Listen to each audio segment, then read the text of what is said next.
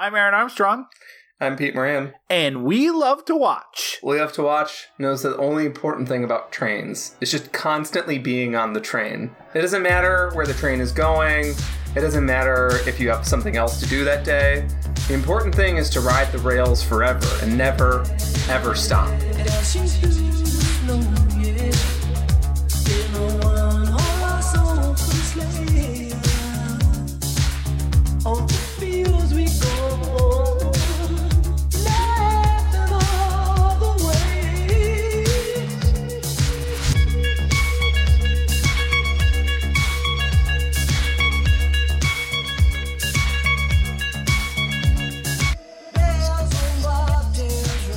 I feel like you recorded our whole episode in that intro. like a train, it kept going and going and going. Well, there's a car. Well, and usually after that, there's a car. Yeah. And hold on, there's a car. Well, eventually there stops being a lot of those cars. It's a big plot point. But yeah, we love to watch. We're a movie podcast. We pick a theme. We do movies over the course of the month around that theme. And we're in our second week of Cursed Christmas Quickies. As we explained in graphic detail last week, these are tantric quickies where we are, for the sake of trying to get back out there, we're trying to get back out there, Peter, and record some episodes. And the only way we can do it is with some quick quickies, which are, for us, probably about an hour long, where we're discussing some movies that have been cursed by the gods to be Christmas movies. And this is where already this month takes a turn. Some people feel they're cursed and terrible, and some people find they are good movies that bring Christmas joy, because I think our next two episodes I am pretty positive on. I'm actually I looked at our Letterboxd ratings. Yeah. I gave both these movies 4 stars. Yeah. Demonic, but continue. And you gave the one we're covering today, Polar Express, 1.5 stars. And it's been a steady downward trend as you've watched it over the years, from what I can see tracking your progress. And Home Alone 2, which we'll talk about next week, you gave 2.5 stars to, and I also gave 4 stars to. So I think we're going to talk a little bit about why I'm not going to defend this movie to you, Peter. I get why this looks like an orgy of terror, of motion capture and bad ideas, and I'm going to try to explain in our quickie allotted time why I like it. And I understand that's tough to defend. But yeah, we're doing the Polar Express. If you don't know what the Polar Express is, it's a train that takes you straight to Santa Claus, which on paper sounds great. As a matter of fact, on paper it is great. It's a book by Chris Van Allsburg, I think is his name. Chris Van Allsburg, a book that is still very beloved. And as we'll get to later, I think the book is a reason why this movie is a box office juggernaut and continued to be for a few years afterward. Well, so that's actually an interesting point. So Chris Van Allsburg also wrote Jumanji, which was one of my favorite books growing up. He's written some other ones. 90% of the books he writes is about people finding games, because I think he wrote Zathura too. Yeah. Which is, again, it's Jumanji in space. But that Zathura has a better movie than Jumanji. Yes. For Correct. sure. Especially the original. I actually kind of like the 2 recent ones, but they are doing their own thing with the idea. I will take the Jon Favreau one versus whoever the fuck butchered. Probably like Chris Columbus. Actually, I think it might have been Joe Johnston, which is sad. But the Chris Columbus giveth and the Chris Columbus taketh away, you know? Yeah. He's given us some of our best Christmas classics, holiday classics, let's say, to include Planes, Trains, and Automobiles. And he's also made me miserable for many long hours. Yeah. And we celebrate his day every October 21st, one of the only directors to have a day named after him, which I think is weird. People hate it. People are like, let's give it a different name because we should be honoring other directors like Martin Scorsese, Jim Belushi. I'm going to move on from this. I have so many jokes in my head I'm just not going to make. I know. That's why I want to move on. Not because I can't think of jokes, but I can't think of jokes I want recorded for posterity. Okay, so here, while we're there, and I'm changing the subject, what is interesting is for Cursed Christmas, we have covered a movie that I think, like, we've covered two movies, actually, that I would, like, half-heartedly defend, I would say. I agree they're bad, and they were absolutely perfect prime candidates for this theme. But, like, I've had fun times with Ron Howard's How the Grinch Stole Christmas. Yep. And I have had fun times with Christmas with the Cranks. I will admit both of them are terrible, largely indefensible, whatever. Perfect fodder for this show. You, I assume strategically, guided our path around Home Alone 2 and the Polar Express for many years. And finally, we're too locked in on the Cursed Christmas. It's too good of a theme. We get to be a bad movie podcast once a year, and it's for this month. Yep. And I mean, we have months where we don't like 2 or 3 of the movies in a row, but that's not the intention. But it's telling that for mine, they were like 2-hour full episodes, real hate fest, real exhausting to the soul. And for you get nice, limber little quickie episodes. Well, hold on, but that's as we try and unrelated. Ramp up and get caught back up with our episode load heading into 2024. So first of all, I have no qualms about these being in Cursed Christmas. They are cursed movies. My point here for both of them is not going to defend the fact that they are different types of awful on paper. I just get the thing about Christmas movies, and we talked about this in a lot of Cursed Christmas episodes. Like, you get holiday cheer from How the Grinch Stole Christmas. You get some holiday cheer from Christmas with the Cranks. We talked about Mixed Nuts with our guest Bill Fox, who I think loves that movie. Or was it your brother? It was Bill Fox. Bill Fox really likes Mixed Nuts. He also really likes Polar Express, for the record. Yeah. And one of the fun things, Peter and I have talked about this since the inception of the show, that we are very Christmassy. It's okay if you hate Christmas. It's okay if you hate all the different trappings. But Peter and I just generally love the holiday. We love all the accoutrements of Christmas, and that includes, for the sake of this podcast, Christmas movies, Christmas music, everything.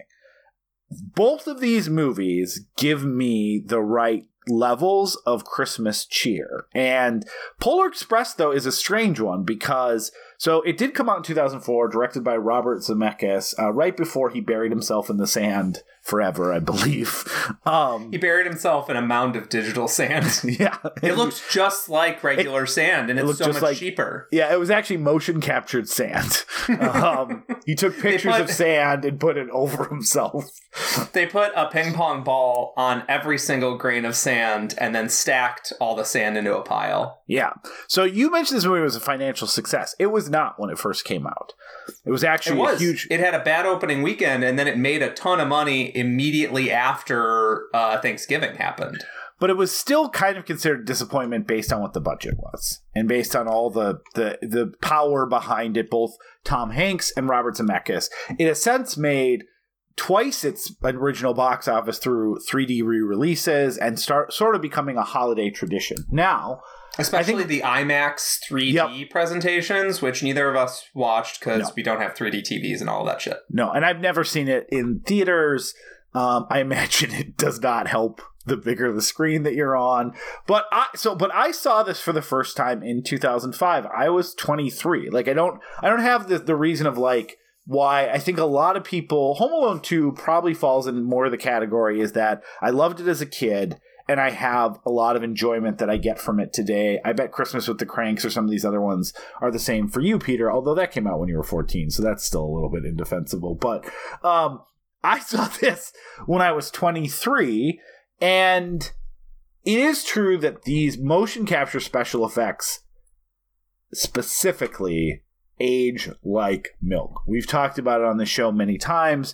Tron Legacy is kind of our like platonic ideal of how bad it can be where I remember seeing that in 2010 and being like, they made young Jeff Bridges again. This is Jeff Bridges. It looks like, and then we watched it for the show a few years back and I'm like, this looks like garbage. This looks like a cardboard man. Why did I ever think this looked good? This is from even earlier when Robert Zemeckis was trying to kind of pioneer that you could make a full movie with actors and motion capture.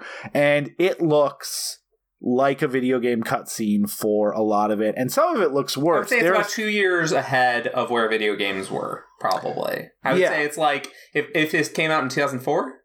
Yes. I would say like games in like 2006, like the PS3, Xbox 360. Yeah, I'd say that's about as far ahead of the curve as it was. So here is going to be my thesis for this. And try to explain what I like about it. So the thing about Christmas movies is that almost every Christmas movie that we love or we talk about on the show is Christmas themed with a twist. I actually think Hollywood has had a really hard time making just a simple, this is a Christmas story. Right? Even some ones that I'm not like fully aware of or haven't watched, like Santa Claus the movie, which is like, here it is about Santa Claus. There's like a twist or something on a formula that relates to Christmas. Sometimes tangentially, sometimes holistically. And like that makes good movies and that makes bad movies. You can talk about even Christmas classics like an Elf. Well, that's the twist on what if Santa is real and there's little elves, there's elves. What if the Santa Claus movies with Tim Allen, which the first two you and I will defend quite a lot, is about what if the suit is the magic power and here's this guy who's a shitty dad and a corporate stooge in the 90s. He has to become Santa Claus. But I don't think there's many movies, even like Miracle on 34th Street, which is kind of like a pure Hollywood classic, is like, what if no one believes this guy is Santa Claus who's working at a Macy's? Or It's a Wonderful Life, which basically just the finale, the last 45 minutes takes place at Christmas, and it gives you Christmas feelings of being together and caring about your family and caring about your community, but it's not really about like the tried and true story of Christmas. And when they do a story of Christmas, like some other cursed Christmases we've covered, like a Fred Claus, it's always with a twist. What if this guy was real? What if this happened? And it's either mining comedy or irony or something else from it. And what I do like about the Polar Express as a thesis statement is it is just kind of telling this story, this very simple story, which is related to the book, which we own. I actually read it to my daughter 2 nights ago, so it's also fresh in my mind. This very simple Christmas story about Santa and his elves and the first present and the magic of that feeling of Christmas and the North Pole, without any irony, without any like movie twists, without anything. And it's just presenting it in its kind of most basic format. And there just isn't a lot of movies that do that. And I'm literally scratching my head trying to think of another one that presents this simply. And then the other thing I would say is, yes, the CGI is painful to look at when there's characters on the screen. When there's not, I do think it looks pretty good. And like there's scenes that actually kind of give me like, some sort of like chills and twinkly stuff of like the train moving across the mountain and the snow light, which are things directly taken from the book, but it still, I think, is effective in those things. And this is my last point, Peter, and then you can respond to all of it. Zemeckis is a good director. The shots in this movie and the framing and the other stuff looks good. If they did a shot-for-shot remake of this movie with 2D animation or live action and convincing special effects, I think that people would say this is a really good Christmas classic. So I get that you have to enjoy looking at a movie. It's a visual medium. I understand that completely. But I'm saying that the movie itself, the messaging, the themes, most of the set pieces is actually really good. It's just undone a little bit by being ugly. And if you can look past that, I actually think, which I know is looking past a lot. I'm not underestimating what I'm saying, but I think you know, again, if it was a 2D animated movie with everything else the same, I think people would go, this is a really great Christmas movie. So, okay. So actually, I'll start with, and I'll get most of the nice things I want to say out of the way. And then we should talk about the visuals for a while, because that's going to be the bulk of the talk, right? Unfortunately, this movie is not thematically dense. So there's not going to be a whole lot of talk about anything really below the surface. The movie's themes are basically, you should believe in Santa, and that, you know, maybe the book is more so like, hey, you may believe in Santa a little bit longer. Maybe someday you won't hear the bell anymore. Maybe someday you won't believe in Santa. But for now, you know, keep it alive in your heart. Yeah. And that you'll experience magic. And then the movie has a bunch of moments of bravery where the lead kid, Hero Boy, has to, you know, do some bravery. But I don't think that's particularly a theme. I just think it's that they needed action sequences to fill out the book. Yeah. I love the book. Read it as a kid. I actually read it kind of on the tail end of reading picture books, I would say. Yeah. So it was something that I like. Honestly, as a kid, I would flip through every Christmas because I just love the art. The art is gorgeous. Yep. It is so pretty. Yeah. And Chris Van Allsburg famously was like, when he sold the rights originally to Tom Hanks, was like, I don't want this to be an animated movie. And I agree with you. You could take the book and even pieces of this movie, and I'll tell you which pieces later I would excise, but let's stay positive for a moment. Yeah. I think you could take pieces of this movie, take pieces of the book, and kind of make a beautiful live action, dreamy movie. And you could mix CGI and practical effects, sort of like some of the Santa Claus movies have done before, and really come up with something, I think, that's worthy of the book. Two, there aren't that many movies like this. I would say that this movie, structurally, there's a million movies like this, which is like, I would say like college comedies or high school comedies, where it's like, oh, we're going on a road trip. And then you get to the destination and then there's a twist and then you go home. Structurally, that happens all the time. But I'm talking about sincere movies about like movies for children, movies that are actually like trying to elicit like a more complex emotion than just like two goofs go on the road. Yeah. There's very few that feel like this. Structurally, there's a million movies like this, but feel like this, where it feels like a dream. Yeah. The kid feels like he's decentralized. He feels like his authority figures are in control, but also like a little erratic really and aren't explaining the rules. Yeah. It's as much a mystery movie as a adventure movie in a sense, because like that feeling of like what the fuck is happening is the first.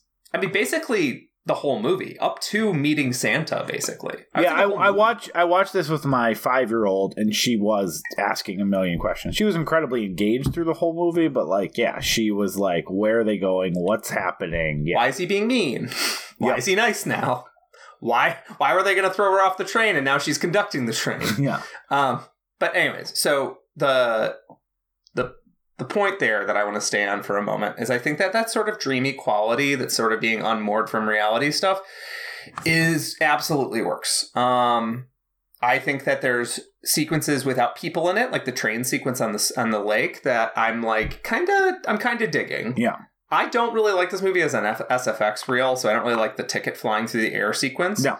But what I do like, related to the ticket through the air sequence, is you are correct. Robert Zemeckis, I think he has lost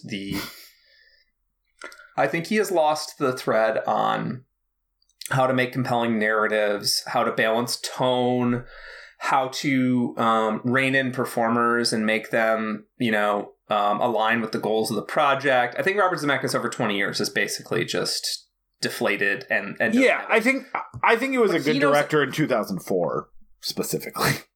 What was this movie from 2004? Polar Express. Oh, this movie. Sorry. Yeah.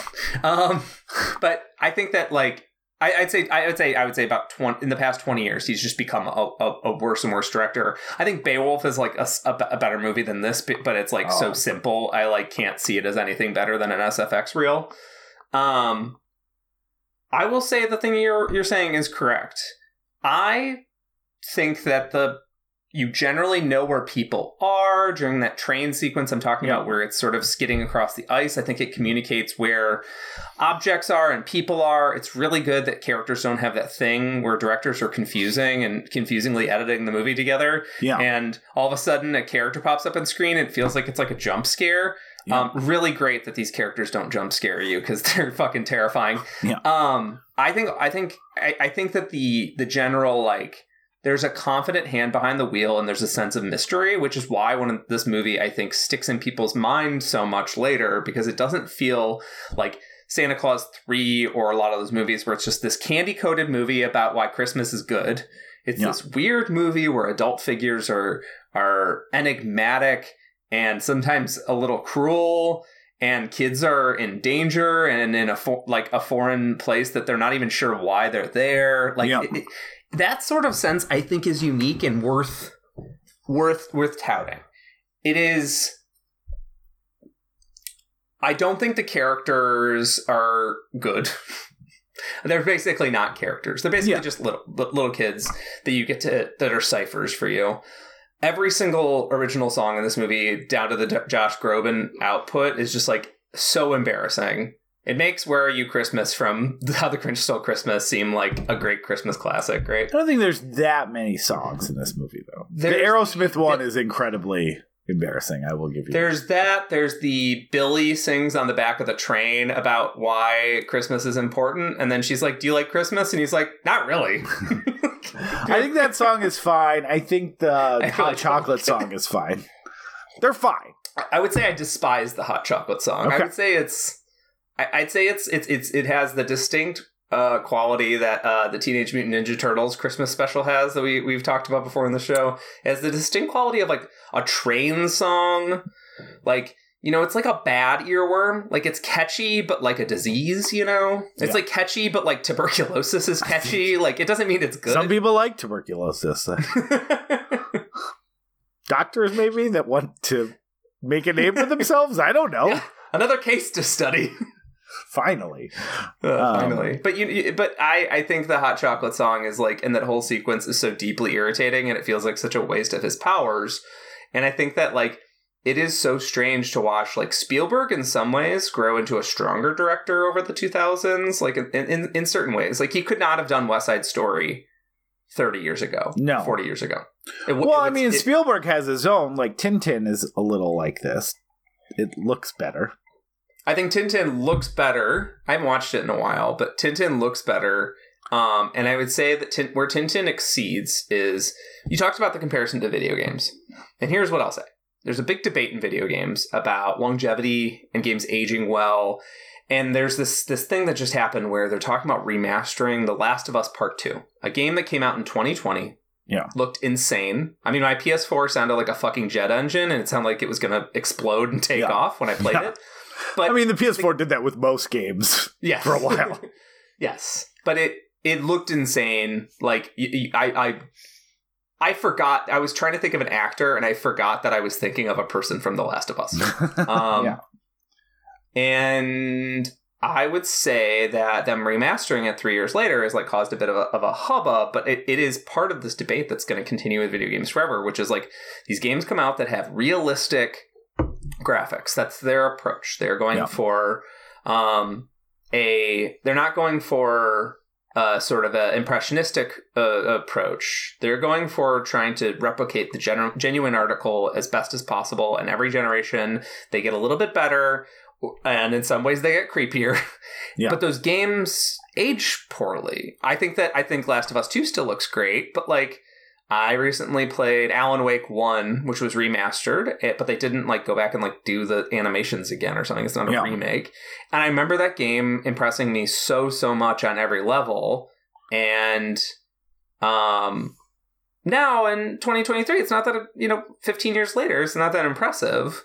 Whereas like I played Super Mario Galaxy recently, an impressionistic cartoony game from a similar era, and it looks great because it's not trying to replicate this genuine detail, and it's not necessarily part of this arms race of who's going to make the most realistic looking game every year. And I think you can apply that principle to why Polar Express creeps so many people out and makes people uncomfortable. Yeah. Which is that it's opting for realism. And it was opting for realism also at a time where mocap technology is not where it needed to be. Yeah. So, like, when you're watching a de-aging tech from Michael Douglas and Ant-Man or whatever the fuck, like, they are actually capturing an image of Michael Douglas's face and all these million points and using it to, you know, in a smart way, back up where he was. In this movie at the time, and even, you know, a few years later for that Christmas Carol adaptation, which I watched 15 minutes of on YouTube and will not be watching the full version. They are basically using the film that they have of Tom Hanks and stuff as like reference material. Yeah. Like they don't have none of the technology process to capture this. So they're basically just doing video game animation.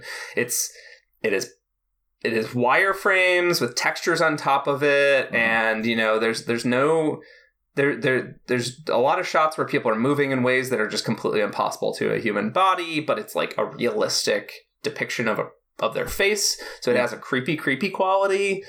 And then their faces are rubbery and still and death-like.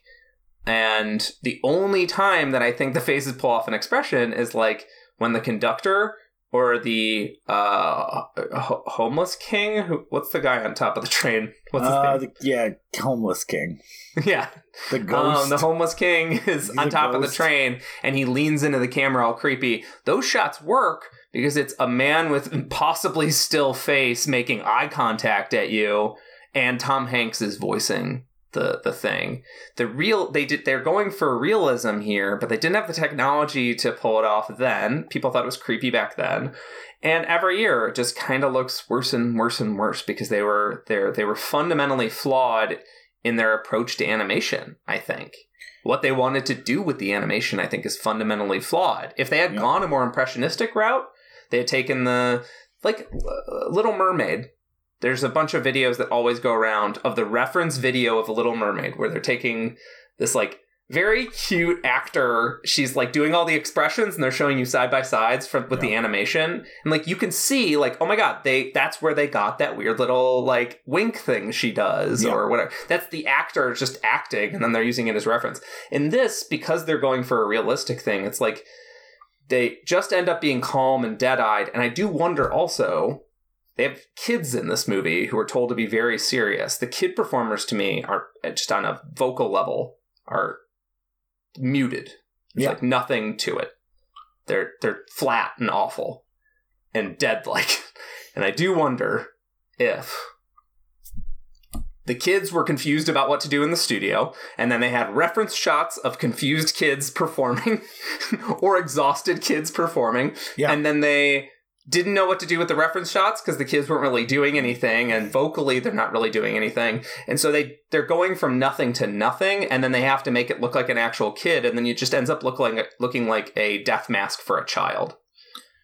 Yeah, I mean, I'm not going to defend the animation in this, Peter. Like, it does look creepy, and it does look weird, and I agree. Like, my point of this movie is that they should remake it. I like agree. That is my point, and I think that you could do a shot-for-shot remake. And yes, is there stuff in here that you can excise? Absolutely. Some of the stuff they add to take a 10-minute book read to an hour 40-minute movie is incredibly annoying.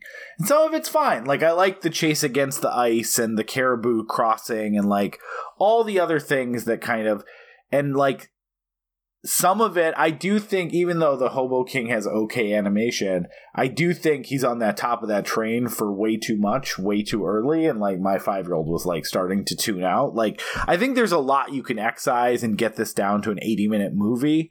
And an 80-minute movie would be great. Yeah, and do a really good story. I'm not going to defend that. There are so many creepy shots. There's that shot of the kid running towards the train, the kid that they initially leave behind that goes into the other car, and the run is so creepy. They should mocap that run of like these weird hunched shoulders like he's a gorilla and falling in the snow, but his body's wobbling in some horror movie of a creepy monster chasing them. There's a lot of that stuff, and it's not. Yeah, that reminds me of the Yeti creature from The Terror. The show The Terror. Yeah, I mean, and again, this is why Zemeckis is such a disappointment for his career. He was interested in technology, and then he just started making movies to play around with technology and became less and less interested in storytelling. If he was like, what's the adaptation of this that will be a timeless classic, like the book is a timeless classic,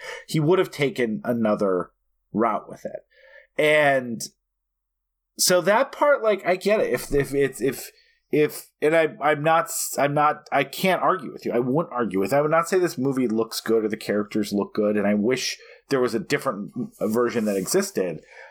I just also think, I'll go back to my point that, like, there's not another movie about Christmas that is this pure and simple in its Christmas story. It is just Santa gives out a present. It's nice to believe.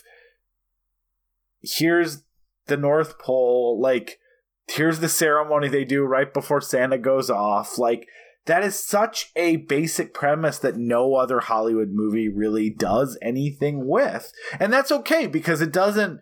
You have to come up with a framework for it, or else it probably is just like a 30-minute short that aired on, Disney Channel in the 80s of like The Night Before Christmas or something. I think this movie gets at something that just doesn't exist in other movies, and I would say that is probably what ended up attracting probably a lot of people to this movie, both as kids, but also it's a good one for parents. One of the jokes we have about how bad, like, if your kids believe in Santa Claus, and you watch any Christmas movie, the point of those Christmas movies is almost always that Santa's not real.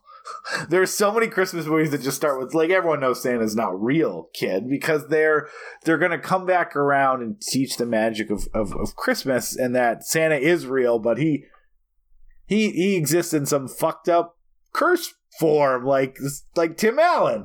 And I like that this one is about, like, the concept of just losing that faith in Christmas and then gaining it back. And I would actually say, like, obviously I want to be clear, Peter, I don't think Santa's real, and I don't think that you need to believe in Santa to enjoy the holiday, but I do like it as a somewhat, maybe it's not even an allegory, I don't even know, but, like, I like that idea of, like, this is like rediscovering your faith in a holiday that has, I think, a lot of baggage around it. There's a ton of baggage around Christmas, even for people like myself that enjoy it. It has a lot of, like, forced religious components to it, even though, like, yes, we can all make the jokes of it's a pagan festival, they stole it first, but in this country it has a lot of religious significance for a religion that sometimes is very active at prescribing their religious faith to other people in a very frustrating way. It's why there's the war on Christmas bullshit every single year.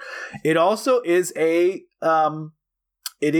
good marking point of, like, losing your faith in magic as a kid, because everyone who believed in Santa for a little bit went through this transition of, oh, Santa's not real. Oh, my parents do it. And the world gets a little bit less magical. It's something that we could spend 30 minutes talking about the challenge between trying to give your kids that magic of Christmas without feeling like, oh, in this one area of your life, I lied to you.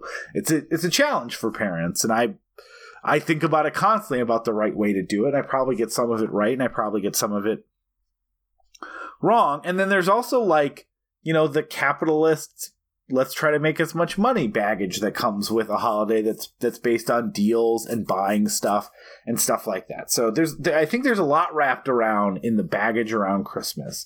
But I do think that one of the reasons that I love Christmas is because there is a point where I think you can, it's not required, it's not something that you should all find this, you're bad if you didn't, whatever else. I do think there's a point where you can go from finding a new magic in Christmas at this idea of family togetherness and and just feeling good about people in your life or humanity in general or all these other things that a lot of Christmas movies touch on, but I don't think they make it as simple as this. And so I think there is something to this about, even though this is obviously about a literal Santa Claus and a little kid maintaining his literal belief in Santa Claus to make a magic bell ringing, I do like that the narrative is pretty simple about like a kid who lost his feelings of the magic in Christmas in a very non-bombastic and very muted way, rediscovering that magic through adulthood. And I like that as a message, and I can see why that's appealing for myself, for kids, or even parents of kids who want to show their kids an unironic take on Christmas. So we talked about we were so much funnier last week. Jack Frost. Yeah. We talked about how there's like all these musicians that want to make like the Christmas standards cool. Yeah. So it's like in that movie he plays like a white bluesy version of Frosty the Snowman that blows up the pop charts or whatever. Yeah. And like there is something about starting a movie like the Santa Claus or I don't think Elf does this, but like the Santa Claus or the new Miracle on 34th Street, or a lot of these movies just kind of start off being like, well, kids these days are so cynical. We got to make sure that Santa is updated for the current day. Santa Claus. Well, Elf even starts like that a little bit because there's the loss of faith in Christmas and his sleigh doesn't work as well. Yeah, but like so many movies are these sort of cynical exercises that start with sort of like kids are cynical. Yeah. And so we should be cynical and we got to update all this stuff. And it's like, sure, maybe you have to like address the fact that like Elf does that like kids don't get wooden blocks for Christmas now. They get PS5s or whatever. Yeah. I would say actually Elf kind of ignores that as well. But like, sure, you can update that, but like, there's a sort of sense like, oh, Christmas is lame, or is it? And I do appreciate that this movie leans in. It takes place in 1955, which makes some of the race politics of the way you think the hero girl is being treated a little weird, but I didn't know it takes place in 1955, but yeah, it's supposed to be vaguely retro. But I was reading some interviews with Zemeckis, and he firmly places it then. I'm sure because that was like a point of relatability for him. The point is this: I think that you're right. The sincerity of it is very nice. I think for a lot of people, it's like overly serious and overly sincere. Like there's no sense of humor in this movie until it gets to this point where they're just like, oh, and then there's these two silly conductor guys and they're pulling on each other's beards. That would be one of my excise parts, just to be clear. Yeah, that part sucks. But that sort of the movie just deciding it has a sense of humor like an hour in is like fairly embarrassing for everyone involved. But like, I think that you're right. I think it's nice to have a movie like that that's so sincere, but it's also not a Christian finger-wagging movie about how we always lose the true meaning of Christmas, which is Jesus. And it's like, we've kind of moved on in a sense. Like, there are Christmas movies for Christians, and then there are Christmas movies for Americans. Yeah. Right? Yeah. Because it's a secular holiday. Like, most of my Jewish friends, I'd say half of my friends that are Muslim or Hindu celebrate it, let's say. And then so on and so forth. It's an American holiday, right? People to some degree celebrate it. And or at least go do something on the day off. Yeah. So what ends up happening here is that like you end up making these secular broad comedies basically for everybody, which is great. I love Christmas Vacation, and the whole point of Christmas Vacation is your family might be fucked up and weird, but like it's okay to compromise. It's okay to not have this beautiful vision of the holidays. Like it's fine just being together. Yeah. And like forgetting your troubles for a little bit. Not a super complex message, but definitely a message that I think you could classify as secular in some viewpoint. Yeah. The only really serious Christmas movies are Christian movies, specifically geared for a Christian audience that's like, you know, people really lost the point of this holiday. And you're like, yeah, consumerism sucks. And then Kirk Cameron's like, no, consumerism is great. But you aren't thinking about Jesus while you're doing consumerism. You got to jerk off to Jesus while you buy the present. It is very clear. What you're saying is true. I think what you're saying is true. I also think that what you said earlier is also true, which is Robert Zemeckis is not particularly interested in much of this movie except for what he can do with the technology. And I think that the real sign there is that, like, for some of the stuff that's, like, not really in the book, he has no real visual idea on what he wants to do with it. Like, the elves are the real thing. Like, they are essentially Fred Claus elves, except for all of them look like they were pub goers outside a factory town in England. Well, like, that is look like guys that have been doing nothing but drinking bitter for 20 years. Yeah, but that is in the book. I mean, it's better art, but like they do kind of look like that. And that's an area where I'm like, okay, if you can't find a way to make this visually pop, you know, then deviate from the book a little bit. But like I wrote the elves and like the way that a lot of the parade at the end, I think is kind of, it's just so design wise, it's so over the plate. It makes like the Santa Claus with an E movies look really inspired, and their inspiration was what if everything, you know? Yeah. I mean, I do think you're like, I agree that he's not interested in the stuff that he's not taking imagery from the book. And I would say, with the exception of it's a set piece, like the ticket flying around is kind of nothing. Like, I like the shot of the wolves, which comes from the book. But it's like he's trying to be visually inventive with that motion, or the train sliding on the ice. But then he's like, I think actually it's like the care of the script he's less concerned about. He's like, I don't know, some annoying kid like who gets into trouble. Like, you always remember him being more in the movie. He has like 10 lines. He actually doesn't say that much, but like it is just this, like, I think they would have been better served even within this technology to like, don't do the annoying kid, don't do the weird train conductor shit. Like, don't, if you're not interested in that and you're just like, I don't know, how do we keep kids interested in this deeply sincere, deeply uncool movie? Like, I like it as a deeply sincere, uncool movie. Like, you're right. Like, what you talked about was right. It's not starting with kids today. And as a matter of fact, like, there's not even like it's the kid who feels bad that he's lost something that was important to him, which I really like. The parents are a little bit like, oh, that kind of sucks that he's feeling that way. But they're not judgmental. They're not like, stupid kid, not going to get any presents this year if you don't believe in Santa Claus. It's just like, oh, you know, kids grow up, and he is sad about it. And I like that it is like his personal journey of what he, like, again, he's a Cypher, he's not anything in the movie, but it's because of that, it's just deep, especially in 2004 when I think like, God, like, it's like the year after Triple X where everything was trying to be, Triple X was like, what if James Bond was cool? It's like, you know, like, this was like the peak Tony Hawk X Games, like, and I like Tony Hawk, and I'm not trying to sound like a very old man because I like those things. But you're talking about the source that people were trying to emulate, right? Like, yeah, the sort of Tony Hawk world was kind of cool, and then everybody that tried to steal that steez was not.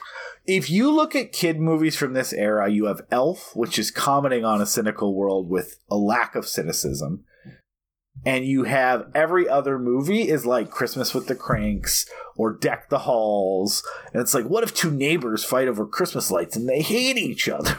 I mean, it's like every kid movie is like post-ironic, post-cynical, trying to be too cool. And like, I will give this movie some credit for 75% of the time trying to be a very uncool, sincere story about some very simple things told in an attempt at a visually interesting way. I do find this movie compelling. I think there's the 20-minute sequence of him getting lost on the top of the train and having to do the snow jump, or it's not even 20 minutes. It feels like 20 minutes. It's very long. That is kind of boring, but whenever they're inside the train or in Santa Claus's village, I enjoy it. Like, I do legitimately enjoy it, and I think it would be easier, and I'm not saying you're doing this or anyone's doing this, to say this looks like shit and I don't like it, but I'm continually just like, man, this is just like this is like a nice sip of warm eggnog or something. Like, this is just kind of a relaxing, here's Christmas, guys. And I like that about it. Yeah. I mean, and we talk about this every year, which is that you can't it's sort of like saying you can't account for good taste, but you can't account for the thing that makes you feel the Christmas vibe, right? Yeah. Like, there's many indefensible things that I love about Christmas that get me in that spirit. There's many things that I will defend heartily that seem embarrassing on their outset. Yeah. Like, I have both categories there. I don't watch Christmas with the Cranks every year. I do watch How the Grinch Stole Christmas every year because my wife loves it, but that's a different story. But like, I don't know. I just became aware that there are people that don't like Elf. Like, it's just a thing that came on my radar recently. Just figured this one out. I cannot imagine finding Buddy like irritating in the way that some people think Buddy the Elf. Also, I feel like everyone came around to Will Ferrell again. Like, there was a Will Ferrell hating time, like with Land of the Lost, which is actually a movie I like quite a lot, or like Bewitched, where he was just in everything. He made like 5 sport comedies, and like one of them is worth watching, and like, yeah, I have certainly come around to Will Ferrell more after getting burnt out post Anchorman, but you get what I'm saying. Like, for everything that you consider sort of like, hey, this like makes me feel the Christmas vibe every year, there's someone that's like, hey, that's deeply irritating and obnoxious, and there's no way in hell I would find myself listening to that or watching that or whatever. And like, I don't know, like, you can't account for the thing that brings you some sense of joy. Some of it, I mean, like, we're going to talk about something next week, Home Alone 2, which gives me Christmas joy, but I don't like it. Like, I can't quite put my finger on why I could watch a movie and be so annoyed that I'm not watching Home Alone 1, but then at the end of it be like, well, it is nice to see, them get back together. I'm so excited to talk about that one because, like, it gives me Christmas joy, and it is. We'll talk about it next week, but I have a lot to say about that movie. Let's talk about the Zemeckis thing, right? Where like there's just stuff in here he firmly doesn't give a shit about. And the thing that I was quoting at the beginning, or I was joking about at the beginning of this episode, is there's a line at the end of the movie where Tom Hanks says, as the conductor, "One thing about trains, it doesn't matter where you're going. It's about deciding to get on," which is it's not true. It's a line that everyone makes fun of in this movie, but like, isn't it in the book? I don't know. I think it might be. I haven't read the book in like 6 years. Regardless, it's a line that they decided to not doctor from the book. And the point is that this line is like easily mocked. Mm-hmm. It makes no fucking sense. And Robert Zemeckis anchoring a plus $100 million movie on this is diabolical. Like, a movie that took years to make. Yeah. Not 6 months, not 9 months. A movie that took years to make. And at the end of it, they anchor it on like this like dumb fucking line. Like, that is so indicative of the sort of like, I need to. Oh, you're right. That now. line. It's I the need to beginning be capturing stuff. mocap now. I do not need to worry about what Tom Hanks is saying. Yeah. I just need him prancing or something. Look, here's what I'll say. They remade Mean Girls, which came out in 2004. I think it's time for the Polar Express remake. Yeah, I agree. Imagine also a movie where you get to see okay, so like the thing is, you're watching it as a kid, right? You're watching it with a sense of wonder and excitement and whatever. You're probably not watching the kids in the movie that closely. You're probably watching it through your daughters, right? Yeah. Yeah, I just stare at my kids when I watch a movie. Mainly to make sure they never look at their phones because yes. My 5-year-old doesn't have a phone, but I'm like, don't look at my phone. Yes. I'm assuming your own sense of Christmas joy, plus watching them, is probably like making up for the fact that the kids in this movie are dead-eyed and expressionless and don't seem to really give a shit. Yeah. Make this movie with some tweaks, some cuts here and there, make it an 85-minute special effects Christmas movie. And, I mean, this is inevitable, by the way. This is going to happen. The first movie... Well, maybe they keep re-releasing this one to theaters, though, so they might not. Yeah, but it's going to lose its... Yeah. It's going to. It lost it in 2005. The point is this. Imagine an actually charismatic cast where you get to see... On screen, you get to see people that are supposed to be your Cypher characters, them with an actual performance, experiencing the joy of Christmas. And like you could feel a sense of connection with them. Yeah. The sense of like the adventure is happening to them, but it's also happening to you. You can actually invest something into the individual kids in this movie. Yeah. It would probably work for me too at that point, right? Like, yeah, I think they do that. They cast Timothée Chalamet as the conductor and Santa. And all the kids. And all the kids. I think you got something. Yeah, it is inevitable they remake it. And again, this movie is cursed. I would never show this to someone who's like, oh, you've never seen Polar Express? I told a friend I was watching it with my daughter and they were like, oh, I've never seen that. I should show that to my kids. And I'm like, should you, though? I don't know if you should. That's the thing. This may be the last time I ever watch this movie. Like, if it's not relevant when my kid, in 4 or 5 years, or whenever my kid is watching movies. I'm coming over when he's 5, and I'm like, hey, Pete's taking a nap. Uncle Aaron's going to watch the Polar Express. I'm going to really make it his favorite. You know what really sucks? Is that at some point I'm going to buy him the book because I love the book, and I love the art. See the movie. I'm going to read it to him, and then he's going to be like, and at some point somebody is going to let slip that there's a movie, and kids don't forget that. No.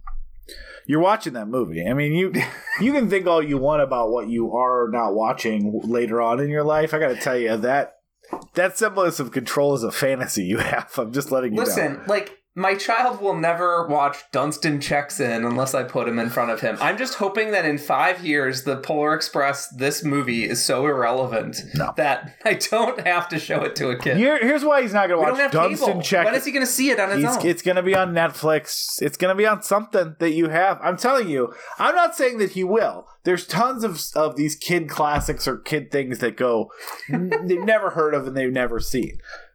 But like, I do feel like you have a safer bet with Dunstan Checks In because that is not going back to theaters regularly. There's no book that I'm aware of, and it's not playing. If it's on Netflix, you got to go through every kid movie. It's near the bottom. They paid $5 to stream it, Peter. So I think that the kid, the boy, and everybody being scared of the conductor is like indicative of, it gets you to the feeling of like a broader mystery. What is going on in this train? What are the rules? What's going on? However, I think it's an extremely bad look to have a grown man negging a kid into chasing his vehicle. It's not a good look. And then he does the same thing to Billy, the little poor boy that the movie makes a clear point of is in a weird different social class than everybody else. Oh, we're in the bad side of town. Why are we stopping here? Is that like a voice actor from like Nickelodeon shows? So I'm sure he is, but like he is also one of the Dodo children in Sesame Street Presents Follow That Bird. So that is where I just connect him to, and like the whole point of that is he has that guy, if that's how he talks and that's not like a bit, good luck. I hope that man has had sex, because my guess is he has not. Yeah, put it there. You hope his like Jimmy Neutron money has come. Oh my god! Like, yeah, I mean, no, he's like, how can we get the most annoying? He's such an annoying voice. He's only been in a couple movies because even the people recording his dialogue are like, this is too much for me. But yeah, that's our quickie. Here's the thing about Polar Express. I do have one more. Great movie. Hold on. Great movie. Don't watch it. That's great movie. Don't watch it. I have one more point to make. Yeah. So at the end of the movie, they go to the North Pole, right? It's a city. It's very intricately designed, but there's a lot of order. Frank Lloyd Webber. Very orderly. Everything fits a specific aesthetic. Yeah. And what I would like you to look up on your own time, do your own research, is Hitler's plans for Paris. I believe around the Arc de Triomphe, he was going to have concentric circles and all have the same like classic art style, whatever. I think he was more like Roman classic than like Victorian classic in these concentric circles. And every time I watch this movie, I think of like the illustrations for what Hitler had planned for Paris if he had won the war. Well, first of all, Peter, look, we're no Hitler fans on this podcast. We are not. But I don't think there's anything intrinsically morally wrong with using good city plans, even if a monster designed them. Like, if it's a good plan, it's a good plan. Like, It wasn't a good plan! I haven't looked at the plan. Look, some of us are not as familiar with Adolf Hitler's architectural work as clearly other people on this podcast. I'm just saying that in a vacuum, like, if Genghis Khan or Mussolini or Pol Pot had been like, this is a pretty good, I think a city design would look this. I don't think there's anything morally wrong with using the city design. So what you're saying here is this. Mm-hmm. What you're saying here is this. There's nothing wrong with appreciating Mussolini's train policies. Look, if he designed a really good and efficient railway system as opposed to use fascism to make things work and punish people, I think that inherently drawings are not evil. So you draw some good stuff about some planning, do you know about... You should see some of my drawings. Do you know about Henry Ford? Hold on. Do you know about Henry Ford? Not a good guy. We still use cars today, Peter. I draw some pretty mean guys. I drew this guy once. He was just like a really mean dude. His name is... Would you call him a bad dude? Did you have to say the president? He's not... He would eat the president. Yeah. And he's not doing anything bad in the photo except for just existing because he's such a bad dude. Yeah. I would say that drawing, inherently bad. Also, any drawing that was made in service... as a document to further the goals of the Third Reich would be bad. I'm just saying, in a vacuum, a city plan's a city plan. You can like it, you can dislike it. I don't know if there's evil attached. I think it also would have been like a traffic nightmare. There's a bunch of boring reasons for why it would have sucked.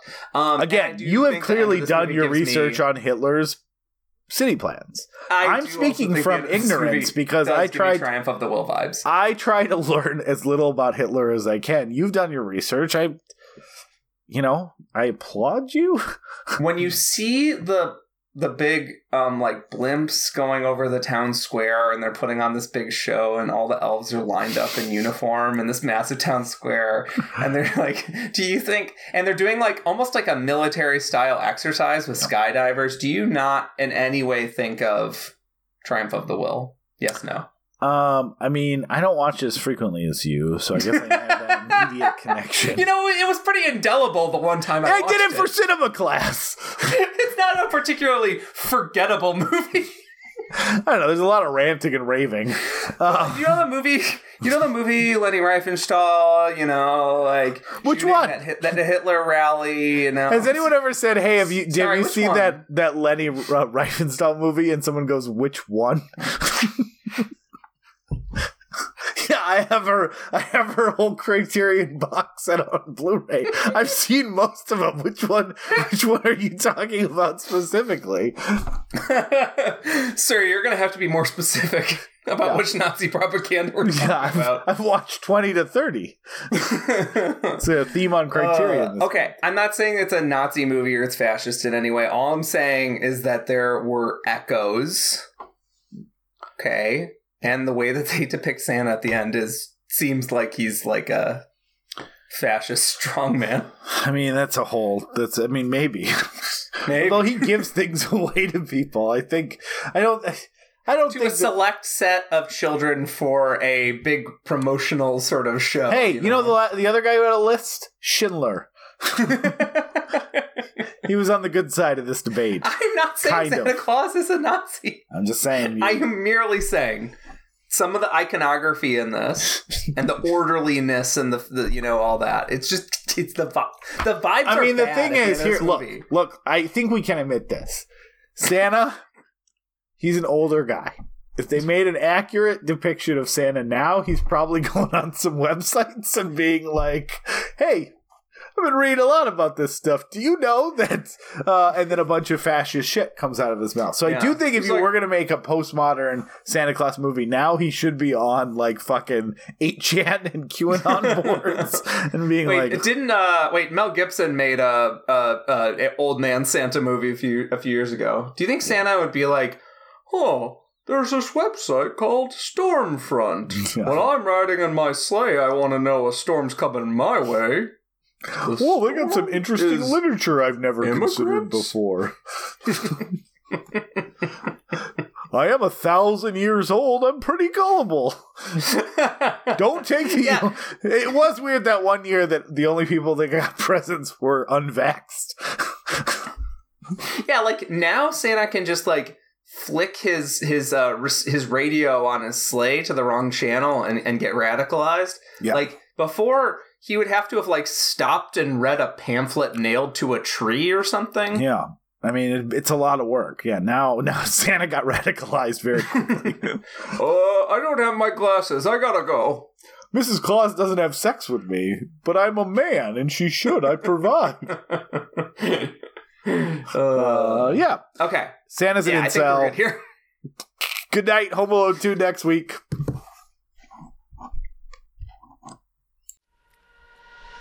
I'm telling y'all it's Santa Claus.